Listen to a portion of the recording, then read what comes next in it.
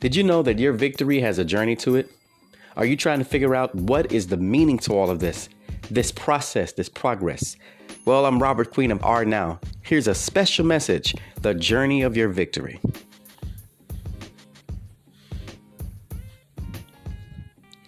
The journey of your victory, you will get to the place God has ordained for you.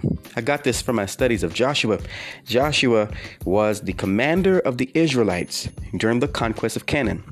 After the death of Moses, Joshua served Moses as his assistant in the wilderness before the victories ever occurred. What does all of this mean? You're sitting in a place where you're serving in such pitfall situations. Life challenges, warfare is rapidly going on in your life from here to there.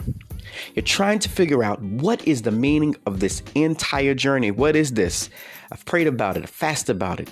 I've looked in books. I've searched the Bible. I've looked at biblical characters. I've been to church, Sunday school, Sunday night, Sunday morning, Wednesday studies. Even during your daily routine, working, walking, and exercise, you're trying to figure out the solution to the problem. What does this actually mean? Well, there was a warfare that Joshua had to experience before the victory had ever occurred. What you're experiencing in your life right now has an expiration date of an end, meaning you will see the victory. The book of Joshua was written behind Israel's victorious conquest and covenant loyalty in Joshua's day to address the similar challenges facing later generations. Joshua already knew that later through time, even serving under Moses' umbrella, that there would be warfare and challenges throughout Jericho City and throughout the land.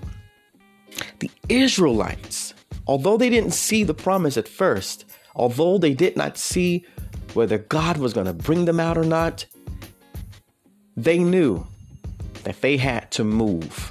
M-O-V-E, move. Some of you are stagnated in one place because you're stuck and your feet is not in position to go anywhere. It's because you simply have anxiety and fear of the next move.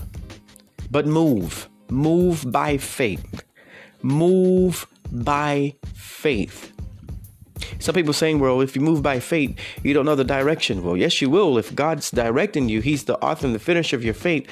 If you M-O-V-E, move. Joshua didn't stay at one place when Moses died. At the death of Moses, Joshua didn't stay there. The Israelites didn't stay at the certain place that Moses was trying to get them to. They had to move. They had to go forth. Even through the midst of challenges and operations of warfare, they had to simply move. So what is the response of your journey to victory? Well, I'll tell you this. The first response of your journey is knowing that you're not by yourself. Joshua served with Moses as his assistant in the wilderness. While you're in your challenges and facing different things and obstacles in your life, know that there is somebody around you that is with you, carrying this load with you. Just like David was with Saul. Although he ran from Saul 13 years, he still was assigned to play skillfully for Saul at night. For what? Why? To chase away an evil, tormenting spirit that God sent upon Saul. David was skillful and anointed and positioned to serve Saul.